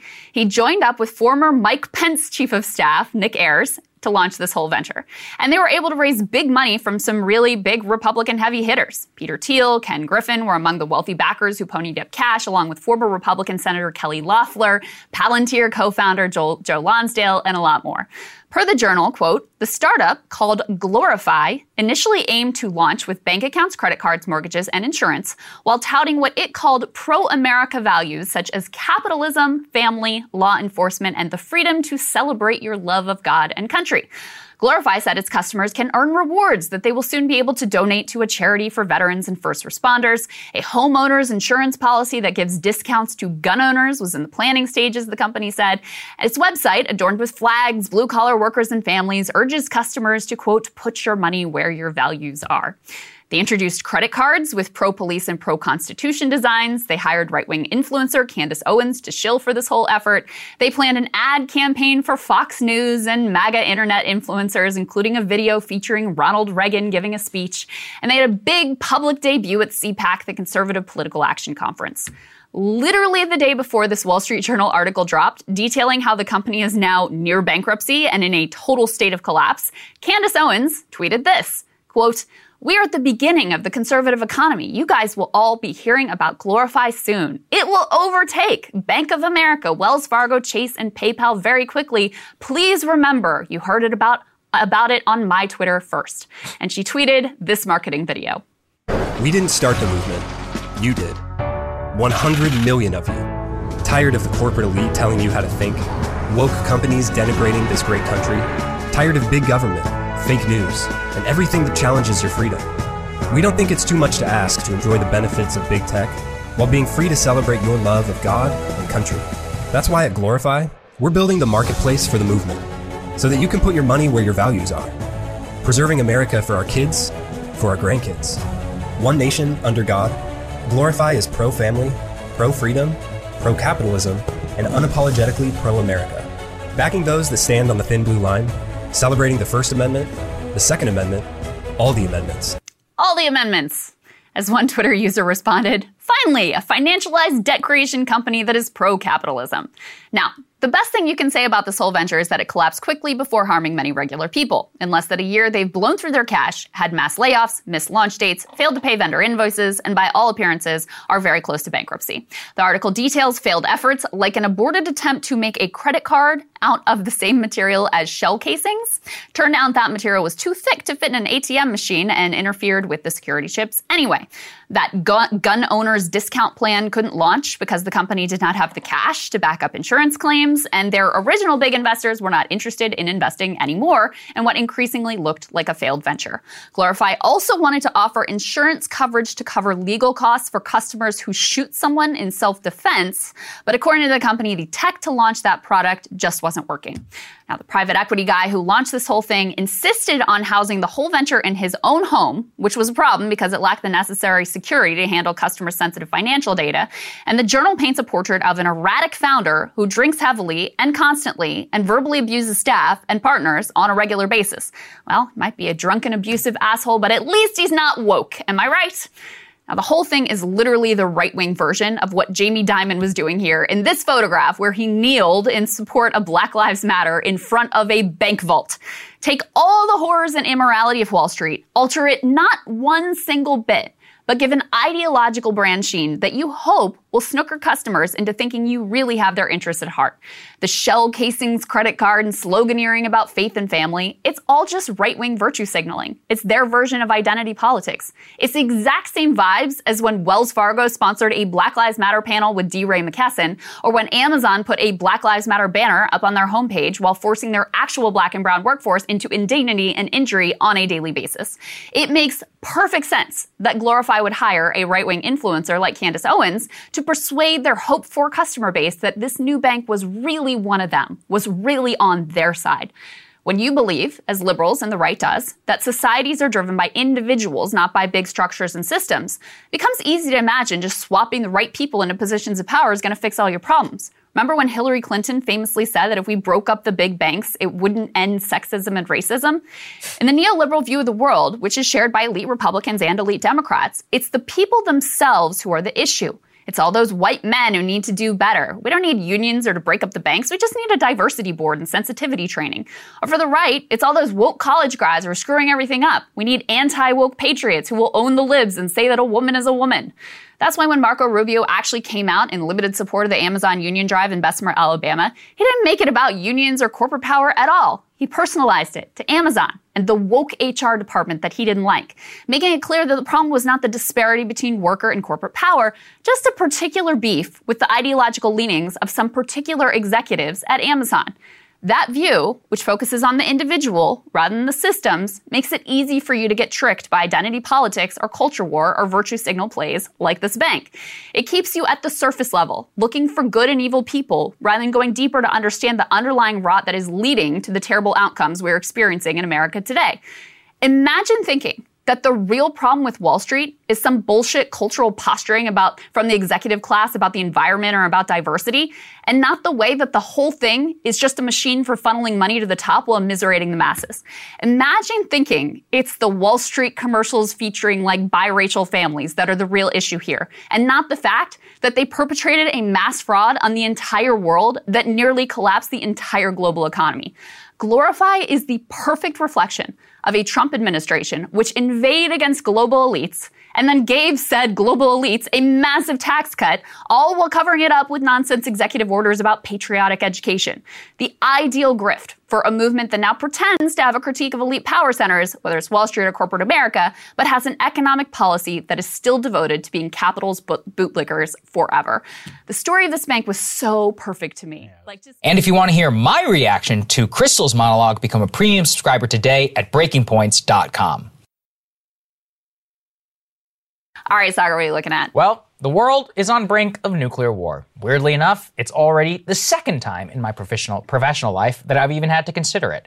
While the risk of an exchange today may be higher than it was at any time since the Cuban Missile Crisis, many people seem to have forgotten an earlier nuclear scare that may be able to teach us some lessons. In 2017, I became obsessed with the idea of a nuclear war, even in limited in scale. In fact, it's what really ignited my love and interest in World War I, because I was convinced any use of a nuclear weapon of any scale would change the globe in a similar fashion. At that time, Russiagate was in full swing and would eventually put us on the path to where we are today. But the real scare was North Korea. Try and remember the circumstances. North Korea, the hermit kingdom, under the rule of the mysterious and young Kim Jong-un. Jong-un, despite his Western upbringing, had bet the house on development not only of a nuclear weapon, but of an ICBM capable of hitting the United States to fully enshrine mutually assured destruction for the West. In 2017, he got there and he shocked the world. The Hwasong-14 showed capability to hit California from North Korea, officially elevating the hermit kingdom to one where a war with them wouldn't just be catastrophic for the Korean peninsula, but would incur millions of deaths here in the United States. And yet, this development, like those in Ukraine today, were dismissed by the Washington foreign policy elite. We had no choice but to continue our policy, which was not only sanctions, but the wholesale cutoff of relations and economic ties between North Korea and the rest of the world until they said they had to abandon nukes. Barack Obama famously, in his last sit-down with Donald Trump in the Oval Office, told him the biggest problem that Trump would face, probably in office, would be North Korea. And for a time, he appeared correct. Trump in those years was completely distracted by Russiagate and TV ratings. He effectively outsourced all of his foreign policy to the Washington elite. North Korea was no exception. After Kim Jong-un's missile test, he resorted to basically threatening Kim Jong-un with that famous line, "Fire and fury." Let's relive that. North Korea best not make any more threats to the United States. They will be met with fire and fury like the world has never seen. He has been very threatening beyond a normal statement.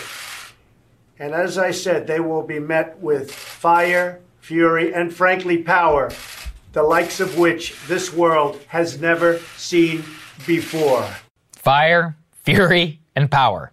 North Korea, of course, didn't listen. They just fired off even more missiles, including one into the Japanese economic zone, making it clear they would continue until the status quo changed. Either the West and the rest of the Asian nations removed sanctions on them, which were threatening to collapse the Kim regime and push them further into starvation, or nuclear war. At the very least, an incident sparked by a nuclear test or missile launch would put us on the verge of a catastrophic war in Asia.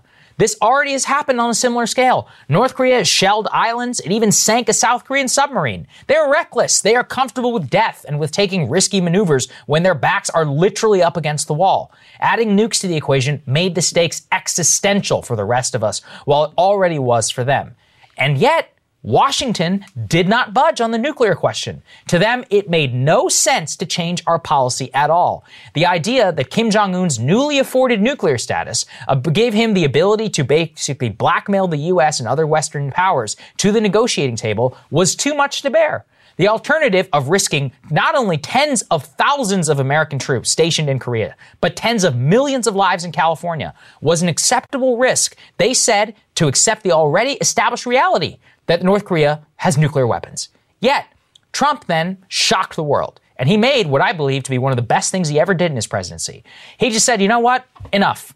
I'm just going to go meet the guy. The Singapore summit in June of 2018, honestly, did not accomplish anything. But it shocked and changed the situation so much that basically up until just in the last week, we saw a total and complete change in relations between the Kim regime and Washington. Missile tests subsided for the most part. Trump even set foot in North Korea at the DMZ, shook hands with Kim. The leader of South Korea met with Kim. Completely new era of relations was sparked. Yet, here in Washington, his meeting was met with scorn. Disgust, they said, to meeting with a dictator and a murderer like Kim. Gross to give in to blackmail. I still maintain it's one of the most genius things that Trump ever did. And implicit was acknowledging a grim reality. We may not want North Korea to have nukes, but after they literally have one and the capability to bomb us, that's just how it is. In almost every negotiation where the U.S. has asked North Korea to give up its nukes, they say the exact same thing. Well, Gaddafi gave up his nukes. Look what you did to him. I mean, can you argue with that one? Unfortunately, after Trump was defeated, the Biden administration, though, has reverted back to the exact same policy. And lo and behold, we are now having the exact same problem. North Korea just days ago launched a medium-range ballistic missile over Japan, scaring the hell out of the population and raising the stakes, reminding the West and the world, hey, we exist. Those sanctions still suck. And you stop talking to us. So what lessons can we learn from this? To me, it's about checking the hubris of Washington. Sure, we might want a world where North Korea does not have nuclear weapons, but we cannot do a damn thing about that at this point. We have to talk to them and acknowledge their status because we're putting America on the line. not to mention our sworn treaty allies in Seoul and in Tokyo. Allies, by the way, who are a hell of a lot better and more important than Eastern Europe and a hell of a lot more important to the global economy. Pretending and wishing does not do anything. Second is that nuclear status is just simply different. It compels weighing risks and giving in on things that we may really not want to because the alternative is unthinkable. The North Korea situation, the statesmanship of the Trump administration, and the reversion to brain-dead thinking is a mirror image of what is going on in Ukraine.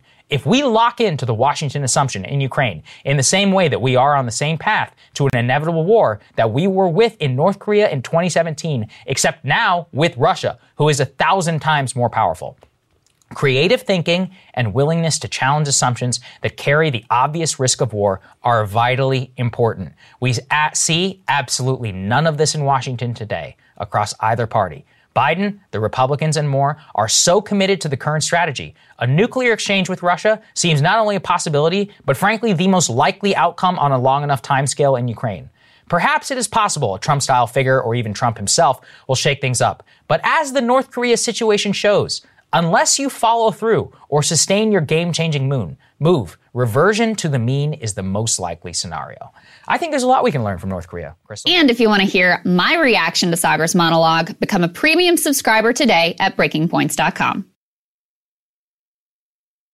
So, as you all know, OPEC Plus, led by Saudi Arabia, has decided to significantly cut production of oil. That means that prices are going to go up for you at the gas pump. That means that Russia is going to continue to get more oil revenue. It also is great for the Saudis in terms of jacking up prices and what they are able to extract. Also very bad for Joe Biden and the Democrats in terms of the midterm elections. Well, we have joining us now one of the lawmakers, Representative Ro Khanna, who has really been leading the charge in how we should respond to the Saudis. And it's great to see you, Congressman. Great to be back on. Yeah, absolutely. So you penned an op-ed with Senator Richard Blumenthal. Let's go ahead and put this up on the screen. We have it here. You say the best way to respond to Saudi Arabia's embrace of Putin, and let me read the lead paragraph and then you can elaborate. You say this week, Saudi Arabia colluded with Russia, deciding to cut 2 million barrels a day of oil production at the OPEC Plus meeting, thus raising the price of gas to Russia's advantage. The shocking move will worsen global inflation, undermine successful efforts in the U.S. to bring down the price of gas, and help fuel Putin's unprovoked invasion of Ukraine. So what, Congressman, do you think that we should do in response to this? Well, let's just go over some facts. I've criticized big oil, but Saudi Arabia makes big oil look like saints. They are making 70% profit margins on their barrel of oil. They made $100 billion in 2022. You know who's not making money is Putin, because he's selling it at a $35 discount to China and India and other countries. So he pressured the Saudis to keep these prices artificially high. Now, we have done so much for Saudi. We give them 70% of their weapons. We have more defense initiatives. We need to stop all of that. It's not complicated. We need to stop all of that. We have tremendous leverage. So the president was asked about your legislation. He says that he's going to be reevaluating the Saudi relationship. John Kirby reiterated that. What confidence do you have here that the president, the administration, are they taking a listen to your legislation? Like we saw covered here, Senator Bob Menendez. Is institutional Washington paying attention to this? They are. I mean, Senator Menendez coming out was a big deal. But look, there are a lot of powerful interests at stake here. I mean, there are a lot of defense contractors that have business in the with the Saudis. There's been 40 years of relationships. There's a lot of lobbyists that the Saudis have. So it's not an easy road. When we passed the War Powers Resolution after Khashoggi, that was difficult. But this time, I think the ingratitude really has struck lawmakers. Democrats obviously being vocal about it, but even behind the scenes Republicans saying this is unacceptable. They may not say anything till after the midterms, though. Can you explain for people why it would be so significant if we completely halted arms sales to Saudi? Well, first of all, they couldn't fly their planes without U.S. technicians. I mean, that's just factual. They have U.S. technicians to fly their Air Force. So it would ground the Saudi Air Force to a halt. Second, they say, well, we'll look at China or Russia. They can't. It would take 5-10 years for them to actually get those arms. So they would not have a military response, and that they will blink. I mean, we have never threatened to stop the technicians, to stop the arms sales. And between 2017 and 2020, look at it. We have more defense agreements, defense initiatives with the Saudis than probably almost any other ally. And a lot of it's being produced, creating jobs in Saudi Arabia, not here. Yeah, I mean, the president of the UAE, even after this, congressman, still went to go meet with Putin, what I find extraordinary. So it was like literally the next day, The next day, he was like, I'm still going. He's like, I'm going to go meet with Putin. I mean, the Gulf clearly doesn't take this threat seriously, or at least not yet. With this legislation, how quickly do you think that they would respond? Would they pay attention? Is Riyadh, in effect, taking this legislation and this initiative seriously, this conversation? They are. And MBS, who's the leader of UAE, has a rivalry with MBZ of the Saudis. So they're competing for Putin's attention, which should send a message to the United States that we need to be more serious here. They would take it very, very seriously if the president just takes some action. If he doesn't want to suspend all the arms sales, at least pause the Patriot missile sales that are impending. Make sure that you're not going to send technicians. But there has to be a consequence. And the consequence can't just be we're going to stop the talks or we're going to do something diplomatically. Right. There needs to be real teeth. They obviously don't care about that. I mean, have you had an engagement with the president or anybody right around him about your initiative here? I have. I mean, candidly, I've spoken to Jake Sullivan. I've spoken to others. Senator Blumenthal has. They've assured us that they will do something significant. They don't need Congress. I mean, Congress can compel them to do it. They have the power to do it themselves. And what I've said is that the new generation in Congress, we don't have this 40-year history with the Saudis. We see the Saudis as being responsible for the brutal war in Yemen, the biggest humanitarian crisis before Ukraine. And we see them fleecing the American public at the pump. And there's outrage. And so if the Saudis care about their long-term relationship on the Hill, they need to reverse the decision. Well, it's interesting you point to that because, I mean, there has been for decades, this sort of like bipartisan, unified approach to the Saudis, giving them basically whatever they want and having this sort of, back and forth deal. And it seems to me part of what has snapped and broken here is the sense that the Saudis have picked partisan sides, that they prefer Donald Trump and they prefer the Republicans, and they're happy to jack up gas prices right before the midterm elections.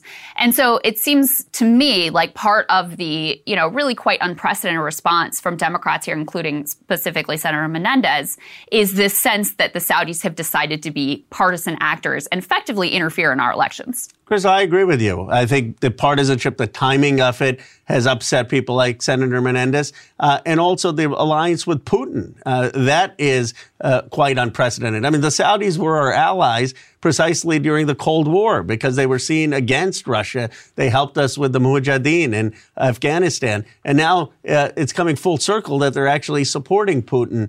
So they are really miscalculating here, but we need decisive action. I think the president needs to have a primetime speech, and he needs to say, you know why you're paying more than $4 at the pump, $6.50 in my district, but $4.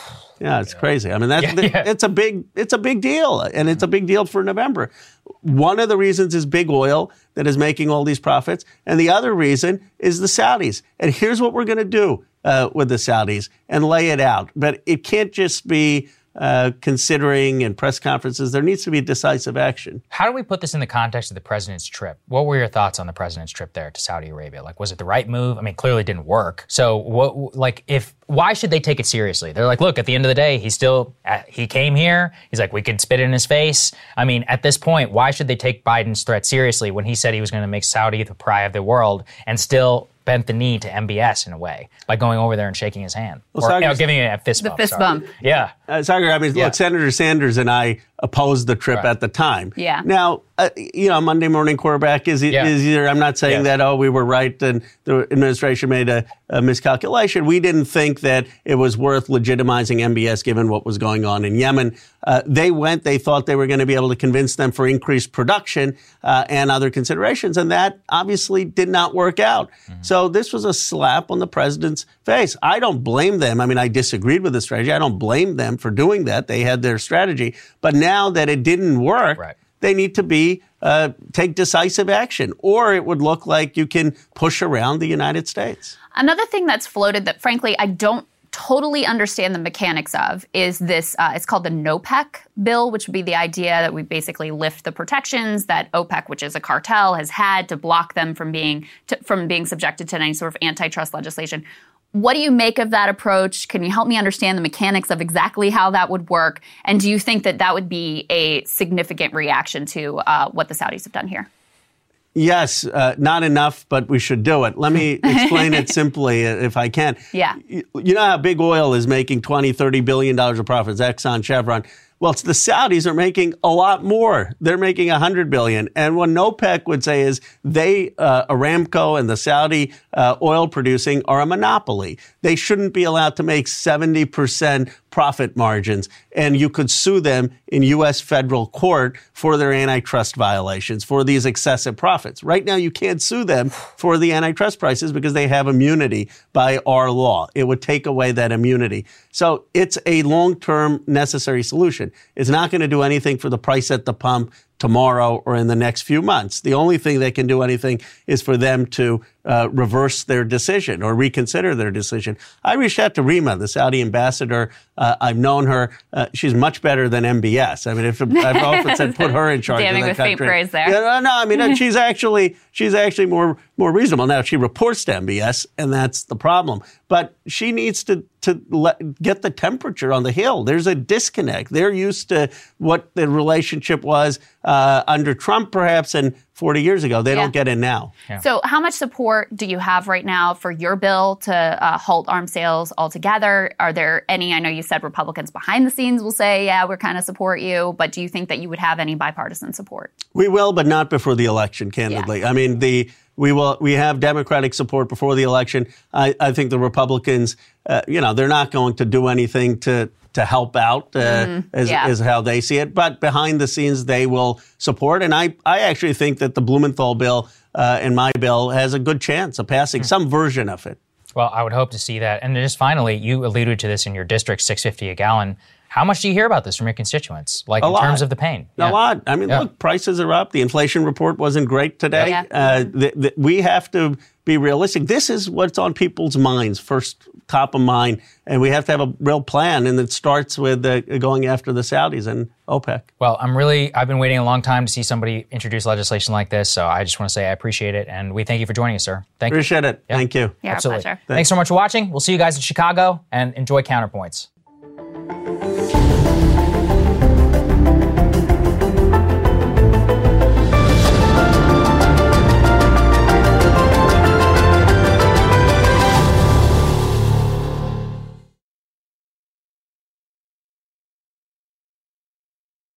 Something that makes me crazy is when people say, well, I had this career before, but it was a waste. And that's where the perspective shift comes, that it's not a waste, that everything you've done has built you to where you are now. This is She Pivots, the podcast where we explore the inspiring pivots women have made and dig deeper into the personal reasons behind them. Join me, Emily Tish Sussman, every Wednesday on She Pivots. Listen to She Pivots on the iHeartRadio app, Apple Podcasts, or wherever you get your podcasts. I'm Saleha Mohsen, and I've covered economic policy for years and reported on how it impacts people across the United States. In 2016, I saw how voters were leaning towards Trump and how so many Americans felt misunderstood by Washington. So I started The Big Take DC. We dig into how money, politics, and power shape government and the consequences for voters. With new episodes every Thursday, you can listen to The Big Take DC on the iHeartRadio app, Apple Podcasts, or wherever you get your podcasts. The Big Take from Bloomberg News brings you what's shaping the world's economies with the smartest and best-informed business reporters around the world. We cover the stories behind what's moving money and markets. And help you understand what's happening, what it means, and why it matters. Every afternoon. I'm Sarah Holder. I'm Saleha Mohsen. And I'm David Gura. Listen to The Big Take on the iHeartRadio app, Apple Podcasts, or wherever you get your podcasts.